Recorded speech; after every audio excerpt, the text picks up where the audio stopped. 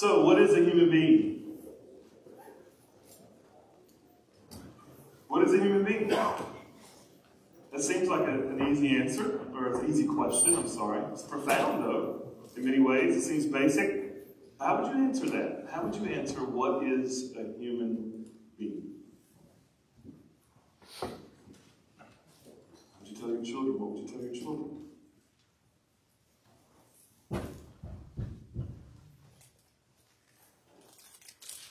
We're probably not as clear on that every day as we should be. We probably don't have as good enough. And I know I don't have a good enough of answer as I should.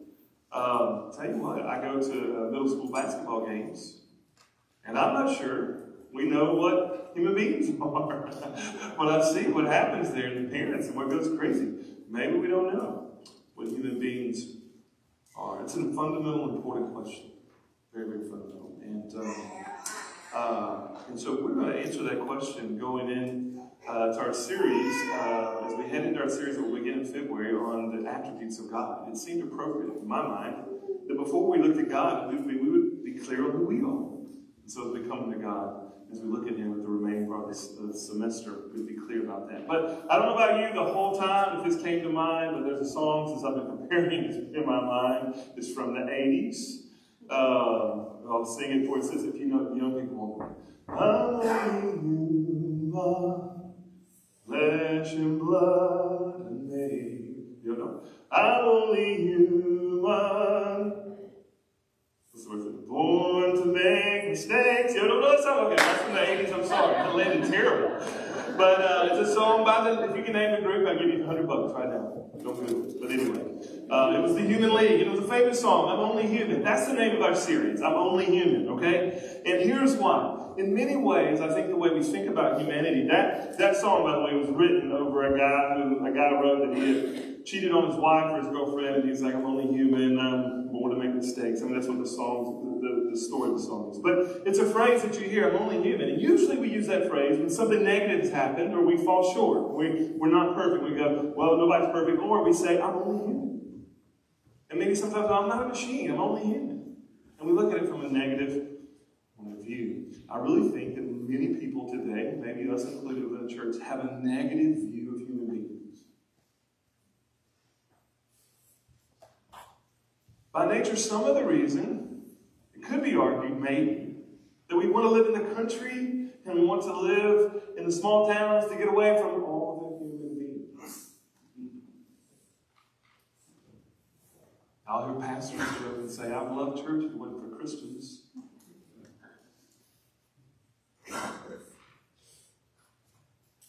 We probably have a negative view of humans in many ways. What I hope that we'll do in this series is that you'll realize that they're more glorious than you know. And you are. And we are. Human beings are glorious. But at the same way, same thing, we're also the opposite, the other ditch. If that's one side of the road, you swerve in that ditch. Maybe on the other side of the road, the other ditch, is we think way too highly of ourselves.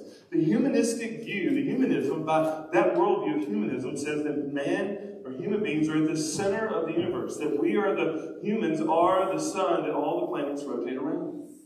And the human beings are the solution to everything. And let me just say, you may lie with that, but my guess is if you're like me, part of your problem this past week over the holidays is you thought the world revolved around you. Or you feel so much pressure that you think you're the solution as a human being to everything. And so, in one sense, what it means to be a human being, I hope we walk away in these 4 or 5 weeks we have before we get to God. It's more glorious than we know to be a human being, but we're also not God. And we have to learn that, and to walk in that, and to see that we've learned. So,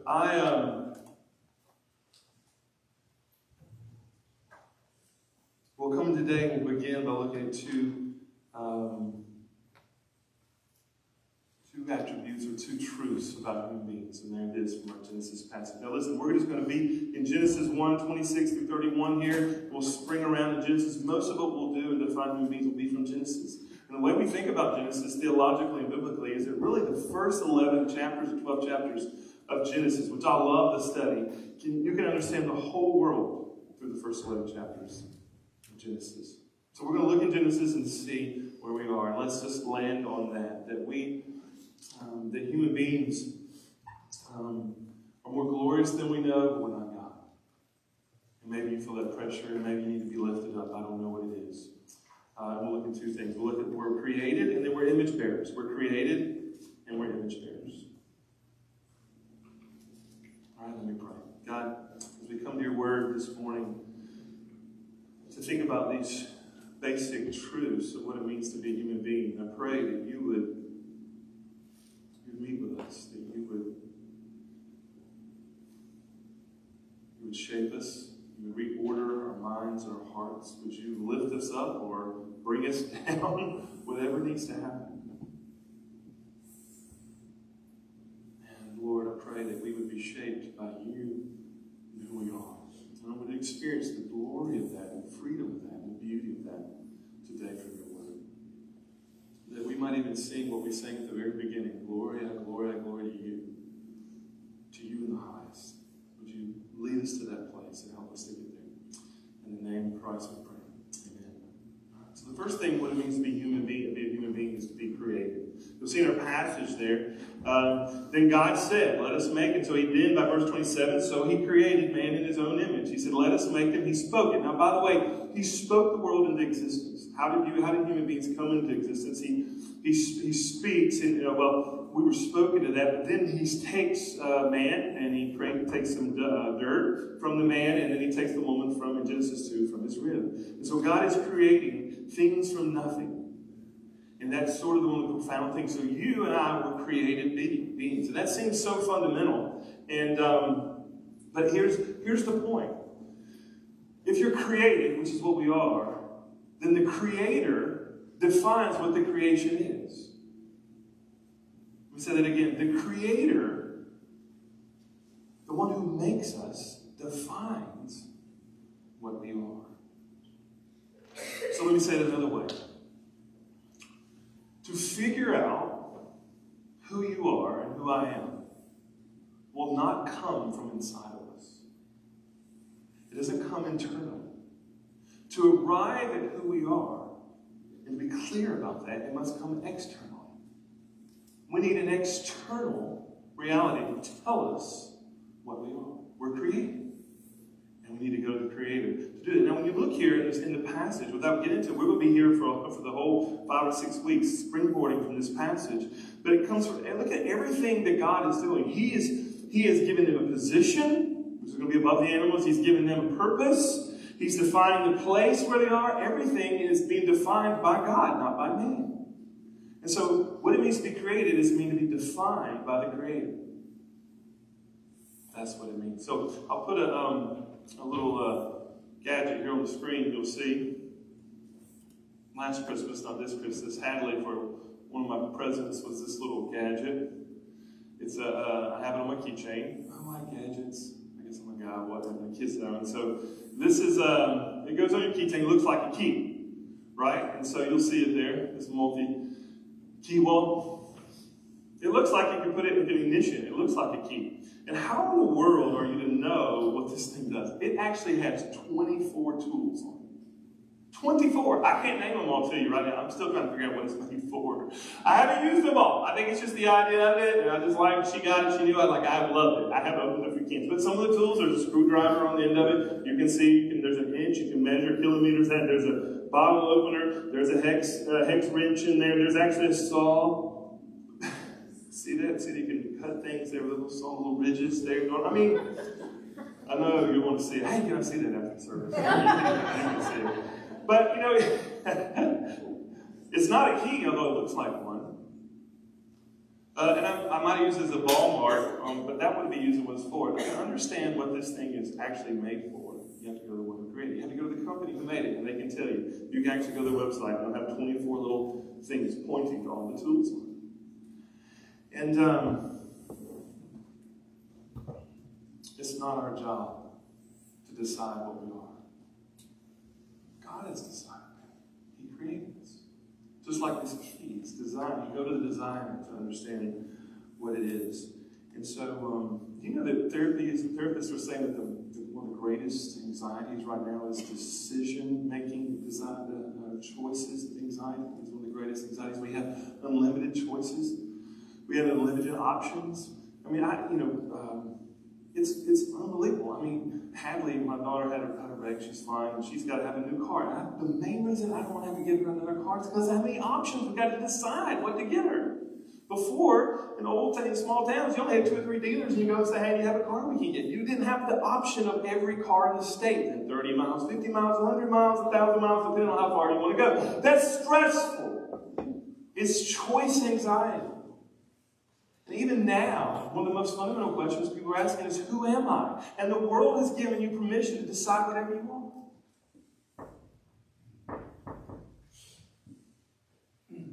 This choice anxiety. But what I'm going to say is, we go to the designer. You're created, and the one who created you has designed you. And you go to him to find that out. We want to say, the American sort of autonomous way of the West is to be independent and be self-made and do your own thing. And I want to go away and I want to just rule my life and be autonomous and decide everything for myself. I'll decide. And you think that you be you, and you think you'll be fine. If you just decide who you are, what you are, in a way you'll be fine. But you know what? You will not be fine. You will be miserable. Because what it means to be human beings, you're created, and by nature, you need a definition to be spoken to you from outside of you to define you. We need an external truth, an external reality, a God to tell us who we are. That's how we're made. And what a relief. So just to even argue for the point of external, you know that this is true in your life and mine. But we were just at the New Year's conference for Campus Outreach. And Brittany and I have just traveled back this morning from Indianapolis, and we were there. Our Campus Outreach staff, Tyler and Annie and Cam and their wives and families were up there. Brittany, I think it's okay to share this. She sees Annie, dear Annie, who's a member here and laboring hard at Center College, and she is a faithful laborer there, and we've gone into areas of that campus and tried to proclaim the gospel in sororities, and she's not a sorority girl. That doesn't sound like a big girl, but that's an odd place to go if you're not a sorority girl. I mean, she is out there, and she was with students the whole time. And Brittany just walked up to her and said, I have seen you grow in the last 2 or 3 years. I am so encouraged by your life and your faith and all that you're turning into and trusting God for. Walking through a hotel lobby, she begins to weep. You know what her sweet words were? She started crying. She said, I'm sorry. I didn't realize how much I needed to hear that. Even if inward, she needed someone from the outside to affirm and to say, need a benediction. Even God himself, the first thing he said about Jesus Christ when he was baptized there with John the Baptist, he said, this is my son in whom I'm well pleased, a benediction over his son from the outside. And just as it is being created, to be created means that something outside of us, the one who created us, decides and tells us who we are and what we are. And so here's the implications for that. And just relief. I hope you're relieved that you don't have to figure that out. There's relief in that. There's no choice anxiety in that.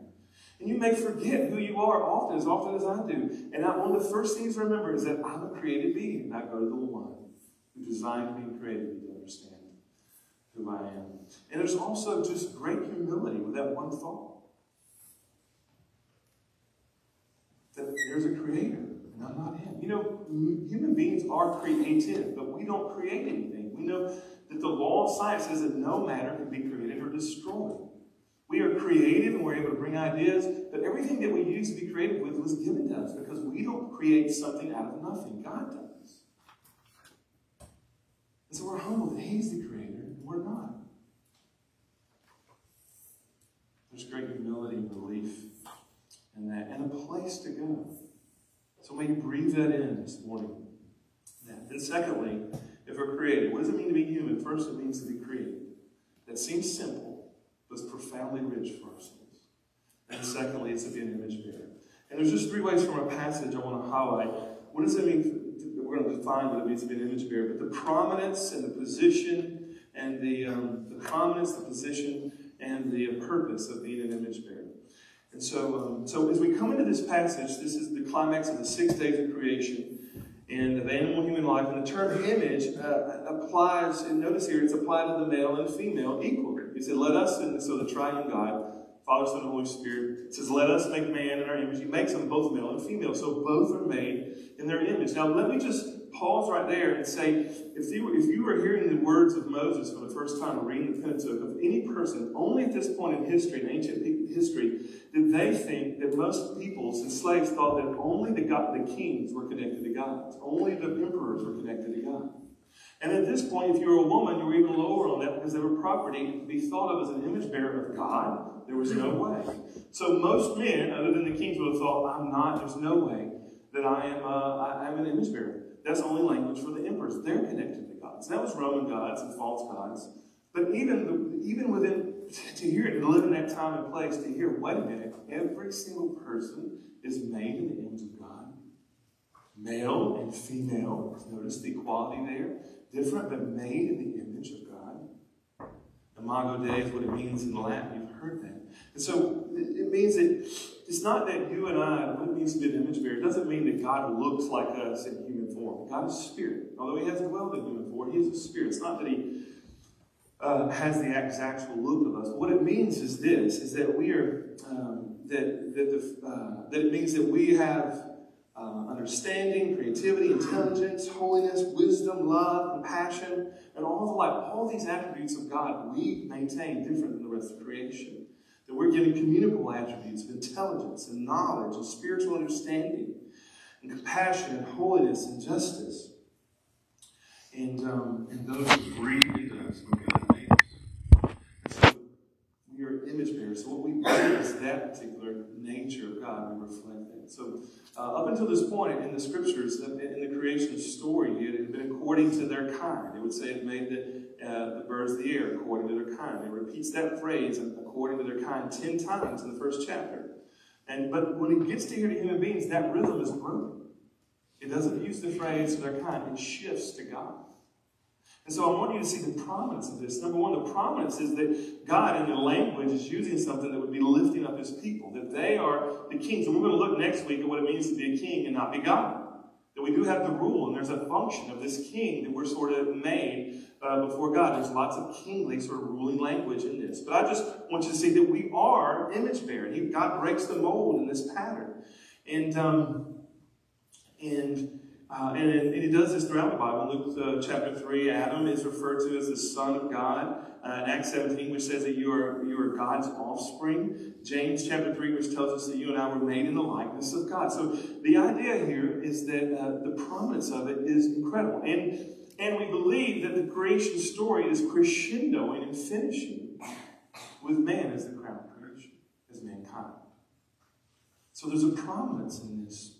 Let's go in verse 31. And at the end, God looked at it, and he looks at the whole creation. Most commentators think that he is saying very good, that he says very good because he's finished the whole creation, but it's also because man is now in the presence of his creation in verse 31. Now, this is very, very prominent to God. How big a deal this is to God? Well, over in Genesis 9, after the flood, with Moses there, look at Genesis 9, verses 5 through 6. As they come off the ark, and God says this, for your lifeblood I will require a reckoning. From every beast I will require it from man. From his fellow man I will require a reckoning for the life of man. You see that? I will require a reckoning for the life of man. Whoever sheds the blood of a man, by man shall in his blood be shed. For God made man in his own image. You see that God says, I will reckon with people who murder image bearers. So what's the problem with murdering? Because it attacks an image bearer. And this is the crown of creation. The one that God says, this is different, and they bear my image. So the worst thing about murder is that it attacks. Not only is the human being killed and life is taken, but it attacks an image bearer that God has placed infinite worth to. And so he assigns that to them. James 3:9. If we bless our Lord and Father, and what James said, and we curse people who are made in the likeness of God. So it's a big deal to God for us in any way to attack an image bearer. That should be a common language in your family. Listen, remember, as you yell at one another, we are talking to image bearers of God. Hudson, remember, Xander's an image bearer of God. Hadley, remember, your mom is an image bearer of God. And her worth has been defined by the one who's created her. So what it means to be an image bearer of God means that every single human being, this is the implication of this doctrine, every single human being in the world, the implications reflects God. It's a reality that is irreducible It's rock solid, it's objective, and that you, if you are a human being, have worth and value because you are the image of God. This is something that cannot be changed.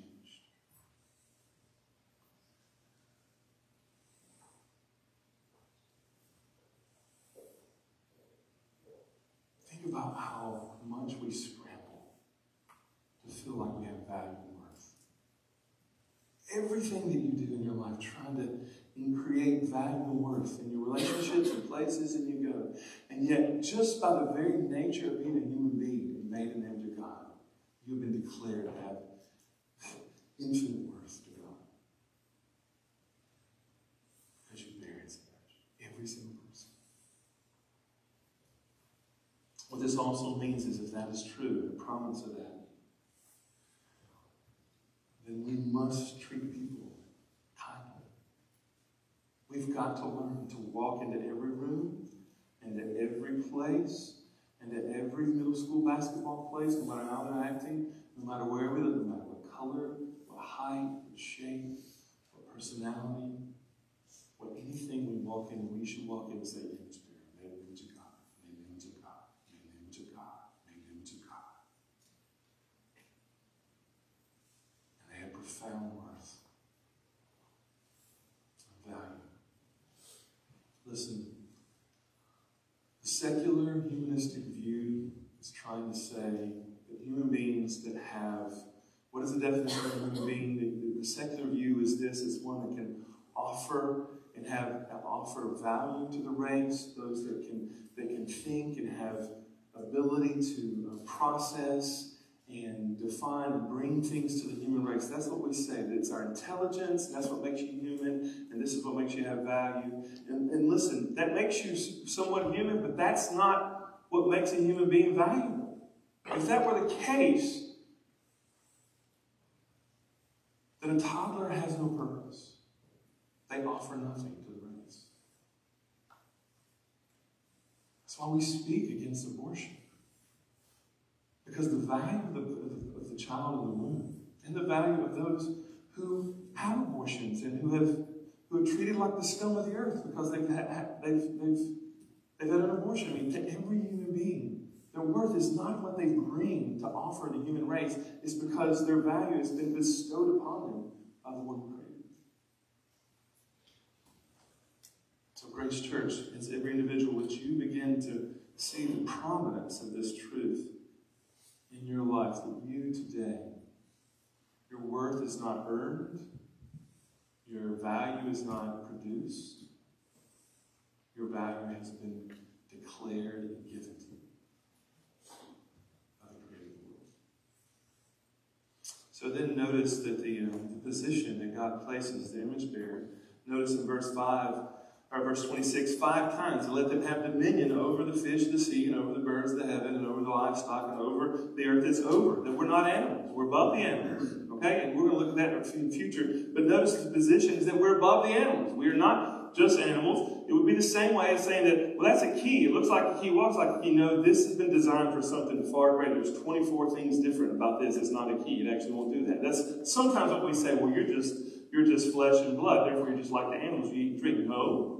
There's a difference. Why? Because God has established and made it. He designed it. So they're over them. We're above them. And then the kingly language, which I've been, led us in humankind, that they were raised up.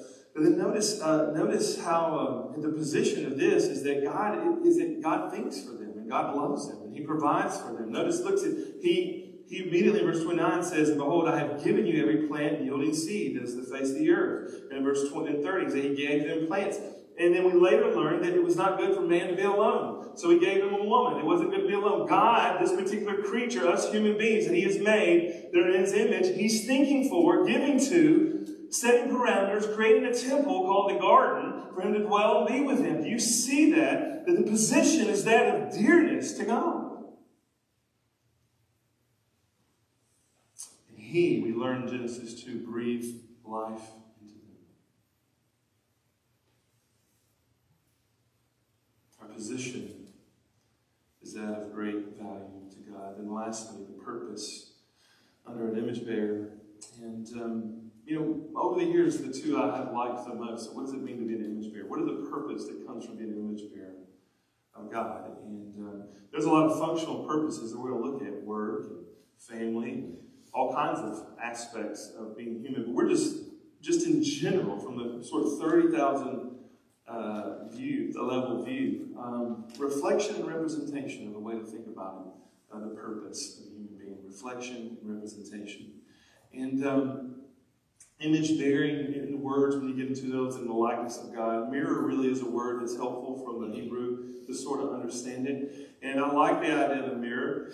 And but a good illustration of what I think about it is we are to bear the image. One of our purposes is to bear the image of God everywhere we go. And He wanted the earth to be full of these images. He wanted to be all of them, all kinds of places. And what does it mean? So that if you take a mirror, if you've done it as a kid, and you sort of put it on the sun, and you shine somebody's light. I used to do that all the time. You get in trouble in school, right, where you take it in the glare. But a mirror, in some sense, the mirror is not the sun. It has to actually face the sun in order to reflect the sun.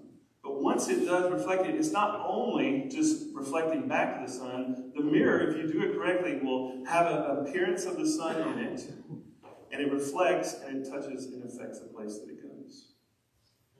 And in essence, that's what we do, is we as human beings, we learn to face God and to keep facing Him in a way that we sort of turn and we bear His image and what He's like and how we live and rule and relate and do all the things that human beings do. But in a sense, when we work, we have to learn how to work in a way that bears the image of God. When we parent, which is in the Bible, that's one of the purposes of human. When we create families, whatever we do, we have to learn to do it as we're bearing the image of God. Bearing that of the King. And so that's it. The other aspect of that is just in representation will come out a little bit more. So it's really a cool kind of representation of the King. It's like an ambassador. So we're reflecting that everywhere that we go, as image bearers of God, we bring the presence and represent God. We'll talk about that more in the future. So,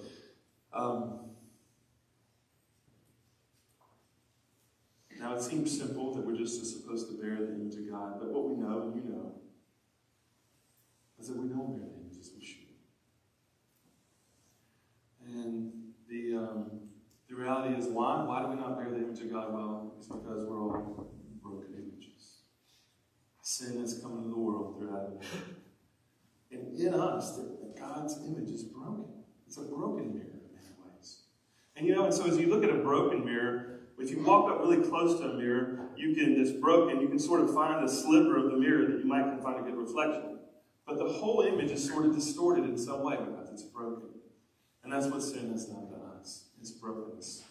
And we don't. And so why do we trample upon other image bearers? Because we're broken as image bearers inwardly, and we trample on those around us. But here's the hope. That was why Christ came. The reason He came is because we were broken. He came because we were broken images. He came to restore us back to be what we were made to be. In fellowship and image and facing Him. But we can't face Him anymore because of our sin. We can't face Him in the intimate way we were supposed to. So Jesus came. Do you know what Jesus said about Jesus in Colossians 1:6 when He became human? Jesus Christ is the image of God. In Hebrews 1:3 we learn that He's the radiance of the glory of God and the exact imprint of His nature. And He upholds the universe by the word of His power. Jesus Himself, when He came, was an exact imprint. So where do we look now as broken images? We look to the one who came and was in humanly form, in real body form, and lived rightly what it meant to be the image of God on this earth. It's unbelievable. I've always been fascinated by 2 Corinthians 3:18. And this is where Paul is talking to Corinth. And he says, we all with unveiled faces. And I think that means there, unveiled faces, that now that we can understand, our hearts, we've been regenerated, and we're now Christians, beholding the glory of the Lord, are being transformed into the same image from one degree of glory to another. For this comes from the Lord, who is the Spirit. The very nature of what it means to be a Christian, if I were to just put it in chain terms here, is to look at the image bearer, Jesus, who saved us. And as we look at him, he renovates us, or he is retransforming us back into image bearers. He's renovating our brokenness. Glory to glory, until one day it'll be fully restored. That's where we look. So how should we respond to that? Here's what I would just offer as we offer the new year. Go back and think, just a good application would be, just what does define you? What have you allowed to define you? Have you let God define who you are? What is it in your life that you're allowed to define you? Is it a person? Is it a performance track? Is it the thoughts of a group of people? What is defining you? And then the next couple of questions is, how do I bear the image of God in the areas of my life? Now, that's a good way to think about moving to the new year. As you think of the different components, how do I bear God's image in this area of my life? And how am I doing it? That's a good way to think about it as we look forward. But then lastly, I would want you to respond in this way. Is to behold Christ, and notice I put there in the Scriptures. Behold Christ in the Scriptures. If he's the image that we need to look to, and he's the one transforming us from glory to glory, as we look to him, we have to look to him in the Scriptures. The Scriptures are the plumb line. It is where the truth of who God is and who we are. We found out about what we're created this morning and that we're image bearers from the Word of God. And listen, people aren't handling, more and more I talk to Christians, and I go to conferences around and I ask them, what are you learning? Rarely do people that I hear the idea of people being in the Bible a whole lot. And I'm thankful we're doing that here. But the Bible is the place that Jesus is most revealed to us. And therefore, we can learn what it means to be image bearers of God and be restored. So may we look to that. And may it win our hearts. May the image bearer that came, not only was it the perfect image bearer, but he, in his perfection, he also laid down his life. Loved us. So let's pray. God, would you help us to sing in response to this as we turn to the new year? God, I pray that